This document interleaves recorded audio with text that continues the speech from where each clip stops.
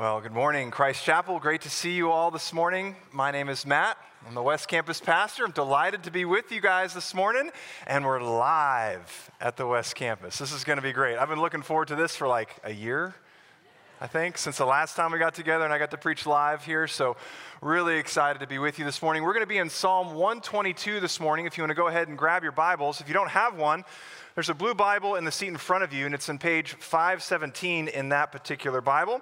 Psalm 122 will be our text this morning, and I really love that last song we just sang, one of my favorite hymns, Come Thou Fount of Every Blessing. I really want that. I asked Drew to make that the song before the sermon today because I really want that to be the prayer for our time today as we enter into the scriptures, as we talk about God's intentions for us, because I think it's really appropriate for us as we think about why we gather together every single Sunday. Why do we come to church? We come together, we gather together to make sure our hearts are in tune with the Lord. Come thou fount of every blessing, tune my heart to sing thy grace. That's the picture that I want us to see this morning as we do that. And I know that not all of us have a musical background, and so I thought it's kind of an opening illustration. We could ask Drew to come back out here and help us understand a little bit more what it means to tune things. So I'm going to ask Drew and Olivia to come right back out here. Guys, this is Drew. Doesn't he do a good job leading us in worship? We're grateful for you, Drew. Thank you for doing that. Of course. So we're not all very musical. Sure, and we understand you work really hard to make sure we have a great musical experience here when we're worshiping and singing to the Lord. Mm-hmm. What's the first thing that you do when you come and you set up and before you start your rehearsal? Well, besides take it out of the case, I tune it. Okay, well, why is tuning so important? Well, because if I don't tune it, church, it sounds like this. Yeah, that doesn't sound good. Nobody wants to hear that. Okay, so tell us a little bit about what does it mean to tune something? Yeah, so we have a standard in which each one of these strings is tuned to a note. And so I plug into a tuner and I tune the strings up to whatever that note is. Okay, so can you show us, maybe Olivia, if you could play a note for us and show us what that sounds like to be out of tune and then in tune? Yeah, so Olivia's going to be the standard here. So we're going to tune the A string to the A.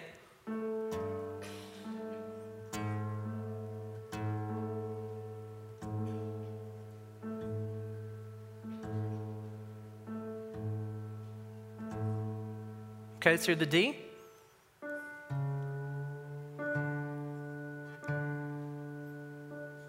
Back to the A real quick. And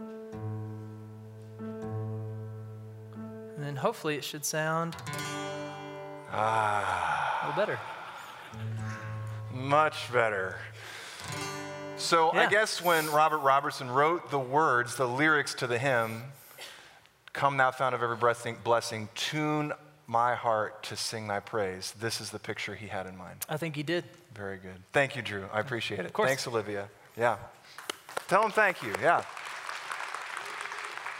So our hearts are all a little bit like the strings of Drew's guitar. We desperately want to make good music, but just like the song says, we're prone to wander. Lord, I feel it. And we wander out of tune. We want to make good notes, but a lot of times it just kind of doesn't come out that way. We need to be tuned, but we can't tune ourselves. We need a standard that we can be tuned to. We have to put ourselves in a position where we can be tuned because I'm not the standard. And so as we gather around God's word today, I want us to understand what it looks like, how we can do it. What does it look like to tune our hearts to match the Lord's? We've been studying the Psalms of Ascent these past several weeks in our series as we prepare our hearts for Christmas. We want to prepare him room in our hearts.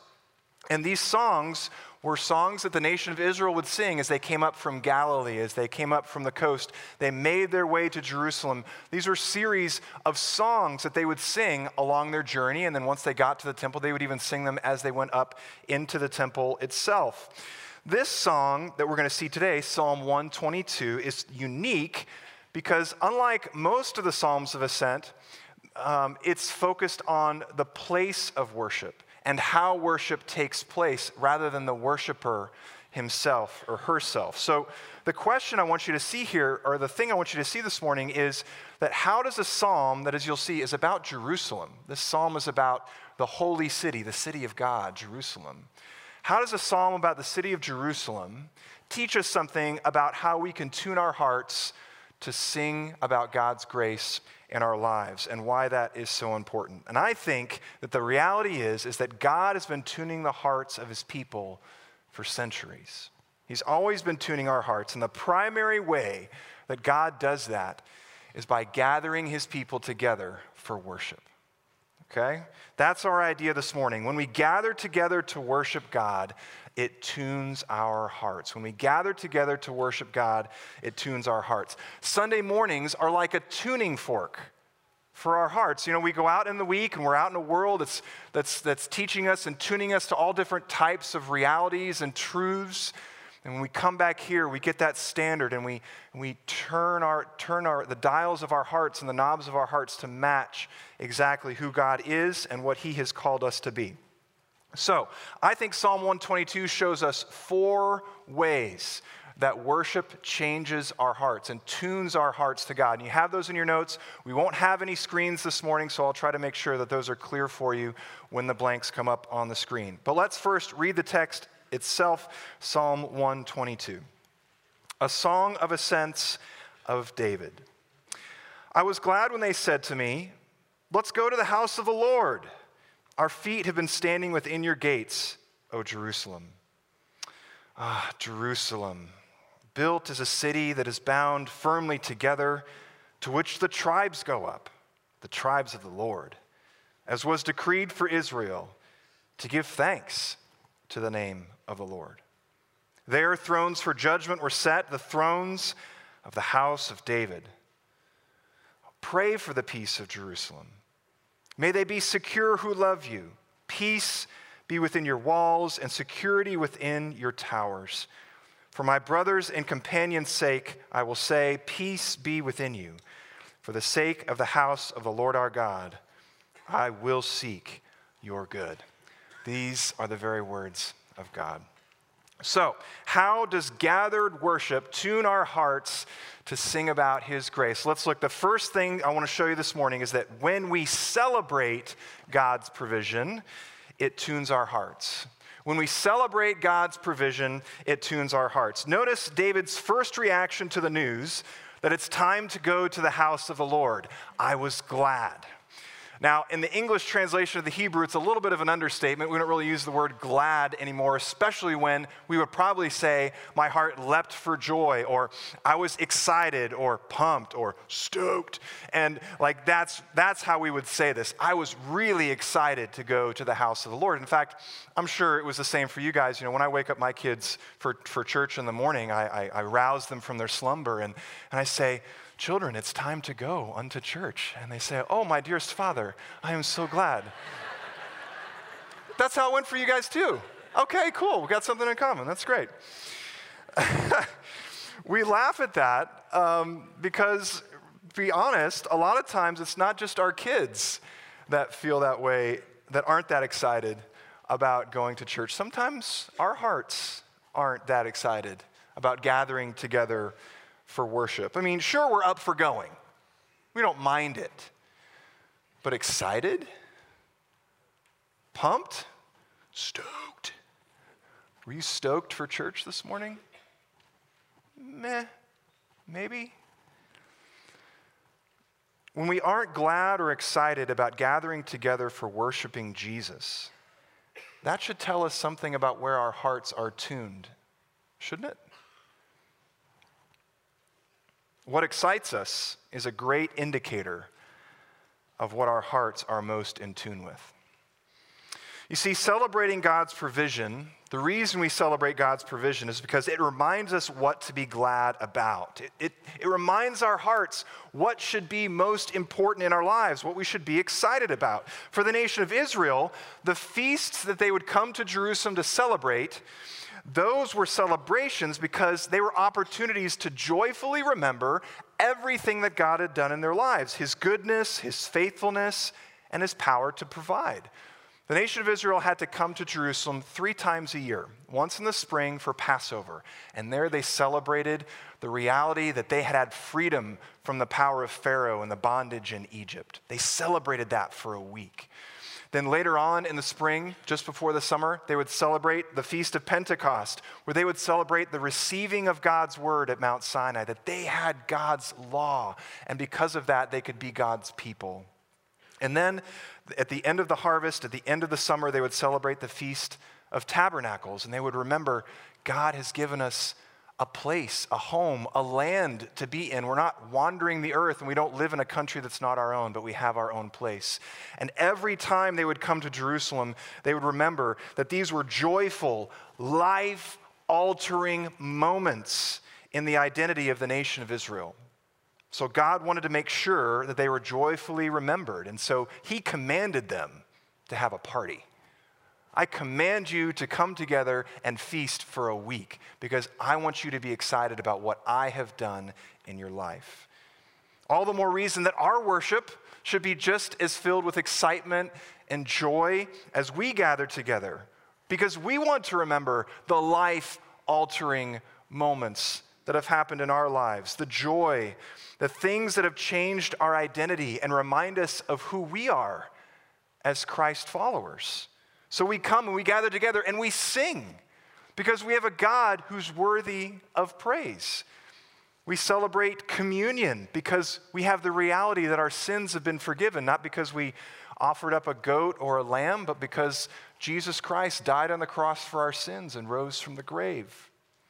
We celebrate the ordinance of baptism, or a brother or sister who has come to believe in Jesus. We celebrate the fact that they are one of us as a brother or sister in Christ. And even when the offering plate comes by in a little while, it's not because the church is greedy for money. We're celebrating the fact that God has given us everything we need for life and godliness, and he makes it possible for us to live life the way he designed for it to be lived. When our worship celebrates God's provision, when we are excited about who he is and what he's done in our lives, our hearts learn to be glad, not because our life is good, but because God is good. And whenever we're glad about who God is and what he's done for us, it tunes our hearts to remember the future. Not too long ago, I had the opportunity to take my kids to Disney World. We made pilgrimage.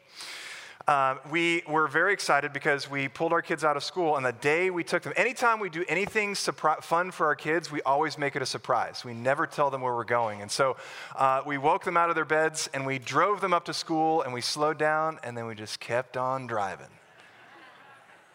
And my kids were just like, Dad, what are we doing? And I said, I don't know. I thought we were going on an adventure today. Really? Yeah, let's go have some fun. Let's take a day off of school. And so about 5 minutes later, they just can't take it anymore. Dad, where are we going? I have a 5-year-old, an 8-year-old, and an 11-year-old, and they can only go so long with not knowing what's coming next. And so I would say, hey guys, do you trust me?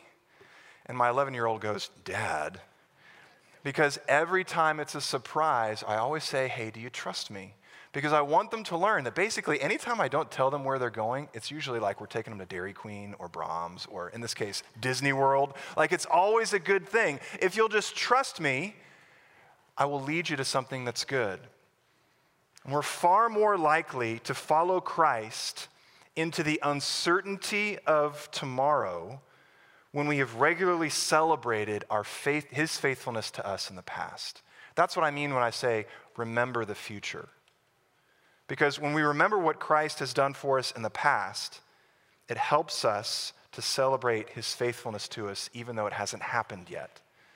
And if you think about it, Jesus Christ has died on the cross for our sins. He's risen from the grave while we were still sinners. He did those things for us. If he has taken care of the bigger issue of my salvation, surely he will take care of the lesser thing of whatever's going to go on in my life tomorrow. If he's provided for me in the past, and I celebrate that, that helps me to walk into the future with confidence. Oh yeah, God, you're good to me. I forgot. I wanted to control things. Thank you for reminding me. Friends, our worship must be filled with excitement about who God is and what God has done, or else our hearts are just going to go out of tune. I mean it. I really mean it. I mean, which would you want your heart to be more excited about? Getting tickets for the Big 12 championship game yesterday and gathering together with a bunch of fans to sing on a team, or gathering together for worship this morning? Now I'm firing shots. I'm sorry. I'm preaching. They give me once a year to do this, so I'm going to fire my shots. But I want us to be excited about gathering together, not because our lives are in good shape, but because we have the risen Lord Jesus, and we get to praise him every week, and that tunes our hearts to sing about his grace to us. Celebration is a great tuning fork for our hearts. But as we keep reading here in the Psalms, only through verse 1, we better get going here. When we draw near to God, it tunes our hearts as well. That's the second blank. If we draw near to God, it tunes our hearts. Look a little bit. He says, let us go to the house of the Lord. Our feet have been standing in your gates, O Jerusalem. In those days, Jerusalem was known as the house of the Lord because that's where God's temple was located.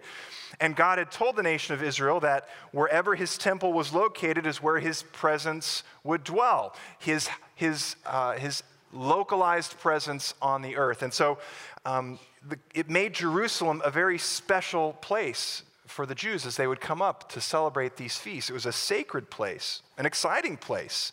You couldn't just offer a sacrifice to God in your backyard. You couldn't just go to the town square in Galilee and go, hey, let's do a sin offering for our town.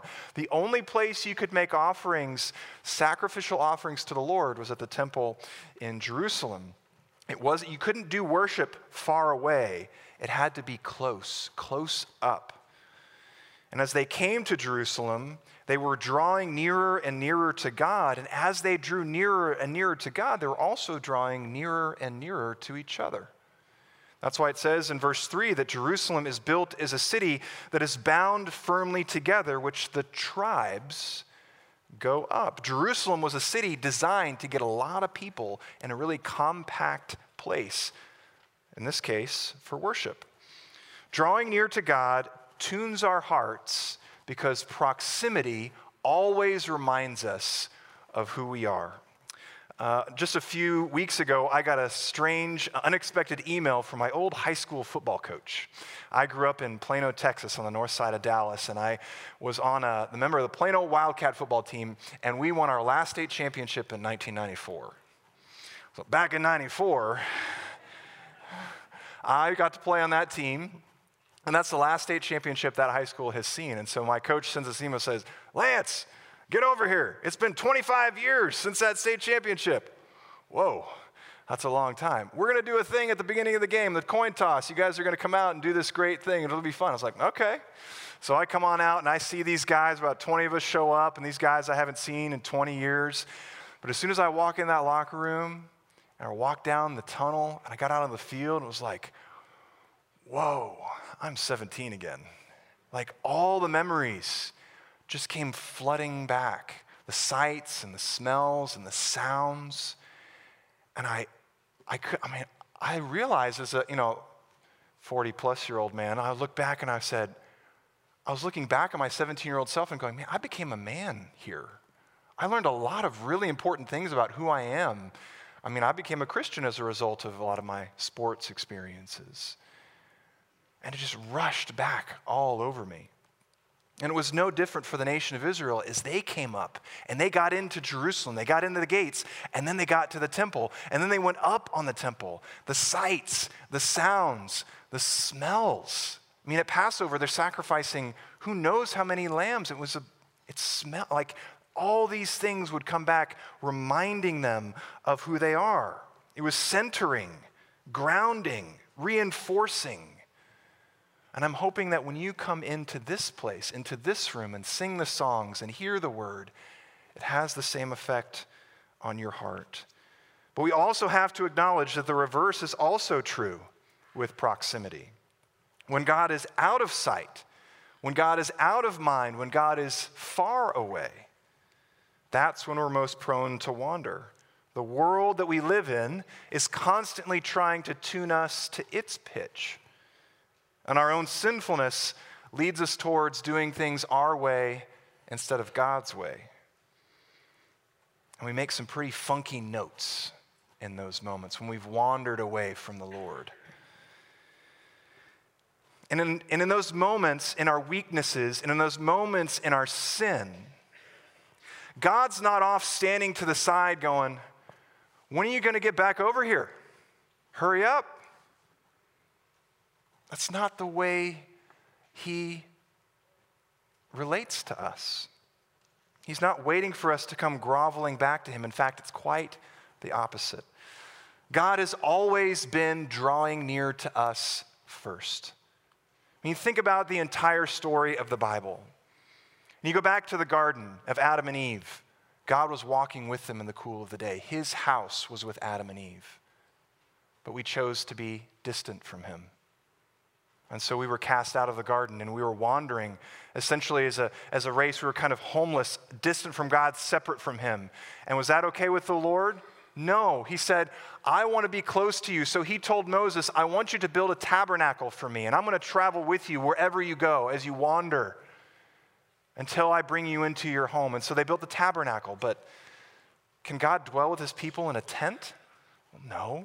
So he brings them into the promised land and establishes them as a nation and says, go ahead, let's build a temple, and this can be the place of worship, ground zero for where God can be God and his people can be his people, and they can minister to the nations around them. But because of the disobedience of Israel and their unwillingness to follow the Lord, that temple was destroyed twice.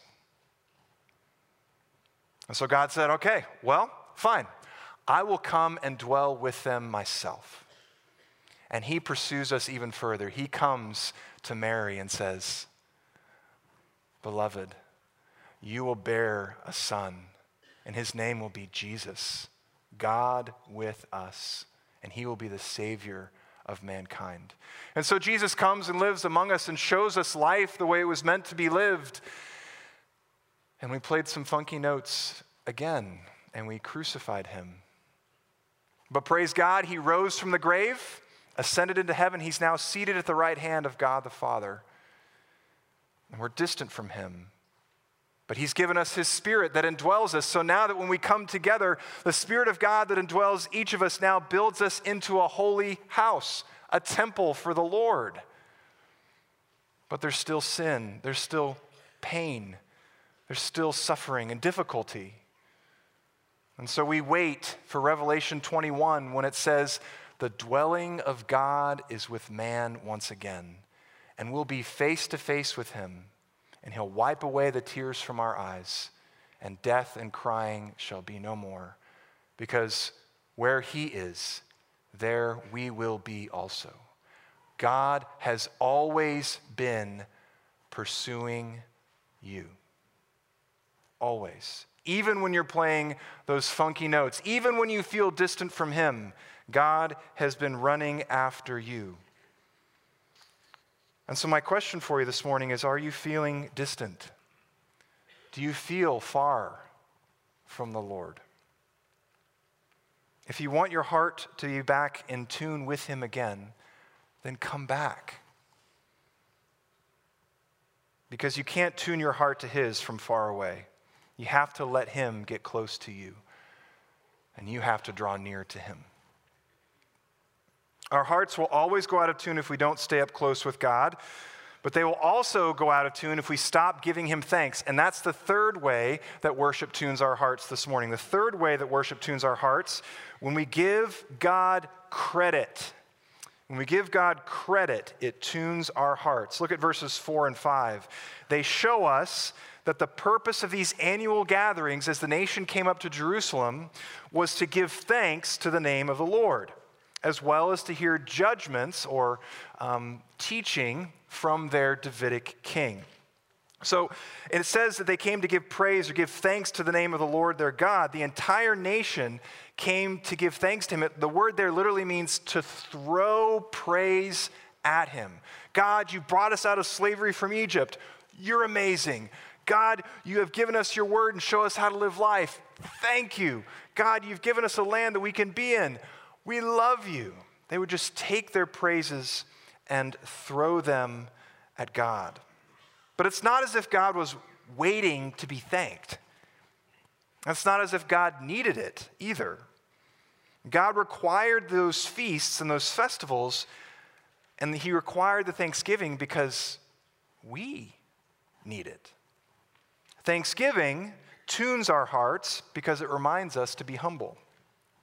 Christmas is a few weeks away, right? You guys remember when you were kids and you had those like 1 or 2 big ticket items on your Christmas list? And then you're like, you're 10 years old and you get the big ticket item and you're opening it and you're hoping and it is, I have it, it's mine. This maniacal laughter starts to well up inside you because you want to run down to your best friend's house and say, see, I got it, it's mine. And then your mom just kind of sitting there by the hearth and the fire and the Christmas carols in the background. She goes, sweetie, don't forget to write down your aunt's name on your list so you can send her a thank you note. Oh, Mom, don't steal my Christmas glory right now and remind me that I wouldn't have what I have were it not for the amazing generosity of my aunt. Okay, you're right. When we don't give God credit for what he's done and is doing in our lives, we'll begin to think that we're the ones that kind of made those things happen. I mean, we are working pretty hard lately. I mean, I do look good. I'm feeling a little trim right now. I mean, I got people, they think I'm really smart. I really solved that problem at work, and my boss was really impressed with me. So yeah, I mean, I deserve that bonus, sure. God warned the Israelites of this same problem. If you have some time later today, Deuteronomy chapter 8 is a really good read because there God says, hey, I'm about to bring you into the promised land, but before you go, here's what I want you to know. You're going to go in and you're going to have vineyards you didn't plant, houses you didn't build, and fields you didn't sow. And you're going to walk in and say, wow, I have done a really good job with this thing. My great power and, just hard work ethic brought me this wealth. And he says, beware. Because at that moment you will forget the Lord your God who brought you out of Egypt with a mighty hand and an outstretched arm. When we give God credit, we acknowledge that he is the one from whom all blessings flow. It redirects our hearts. It tunes our hearts to admire and be devoted to him.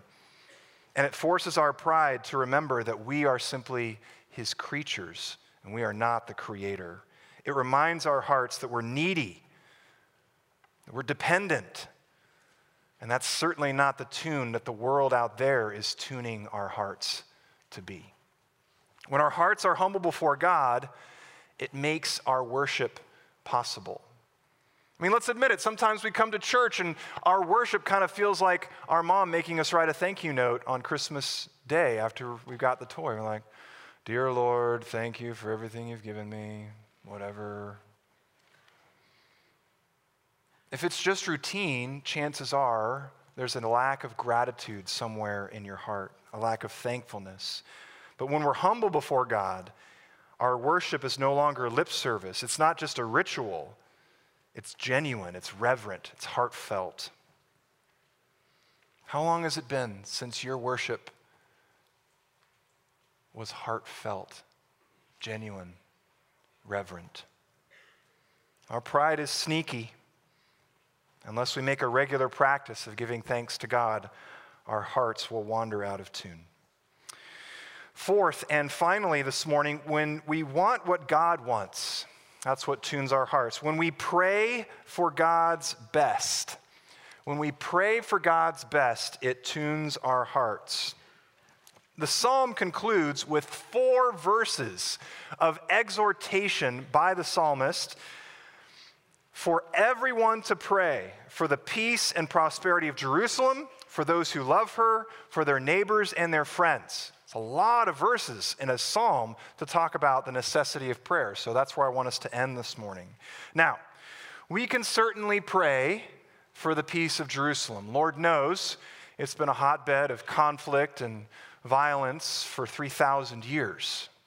We can certainly do that. But when we think about what this text is really talking about, we realize that Jerusalem cannot and will not know peace until she receives her Prince of Peace, the Messiah. Israeli and Palestinian alike, peace is not possible without the person of Jesus Christ. And that's what I want us to look at this morning, this word peace, because the psalmist says, pray for the peace of Jerusalem. The Hebrew word there is the word shalom. It's one of the most beautiful words in the entire Hebrew language. And it doesn't just mean the absence of war.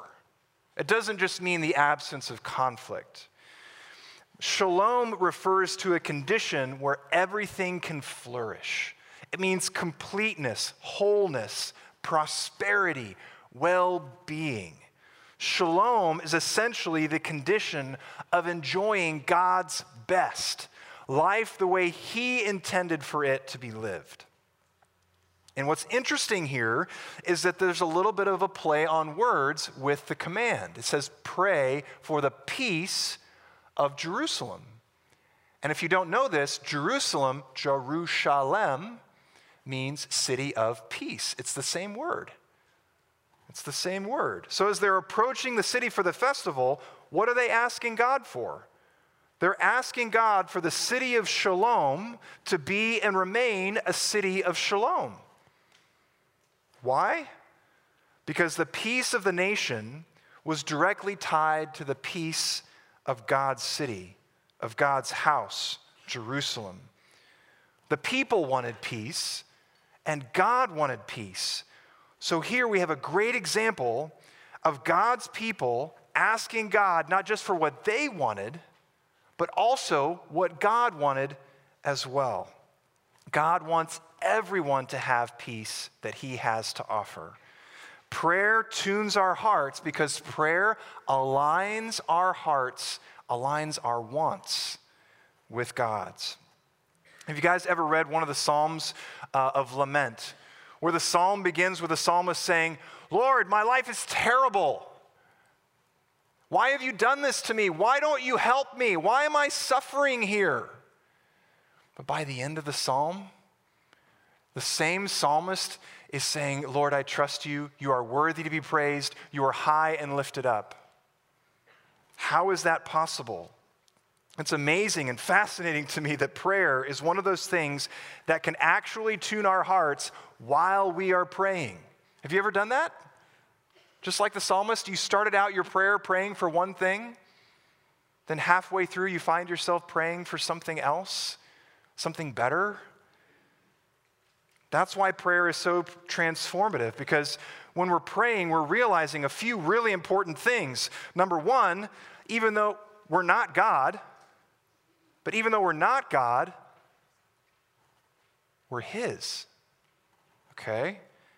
And if I'm His, then He's going to take care of what is His. He's going to take care of His own. And if He's going to take care of His own, then I want whatever He wants, because He knows what's best. I would rather His will be done than mine, because He will bring about what is best, not just for me, but for His entire kingdom. You see, when we want what God wants, we embody His best, not just for ourselves, but to the entire world. When we want what God wants, we're no longer focused on ourselves. We're more like Him. Our hearts are like His. We regard other people as more important than ourselves. We lay down our lives for their good. Verse 8 says, for my brothers and companions' sake, I will say, peace be within you. The word companions means neighbors. When our prayers line up with God's desires, it's not just us who benefits. Everyone does. So let's ask God to give His best to the people in your life. And let's ask Him how He might give His best through you. to your family, to your friends, to your neighbors. And I promise that will keep your heart in tune with His. When we gather together for worship, friends, it tunes our hearts to God because we live in a world that wants to tune our hearts away from Him. So just like the psalm ends, he says, pray and pray for peace. So that's how I'd like to end this morning. I'd like to bow our heads and our hearts, and let's talk to the Lord for a second about where they're tuned and how we can be a blessing of peace to the people that we're around. Will you bow your heads and let's pray together?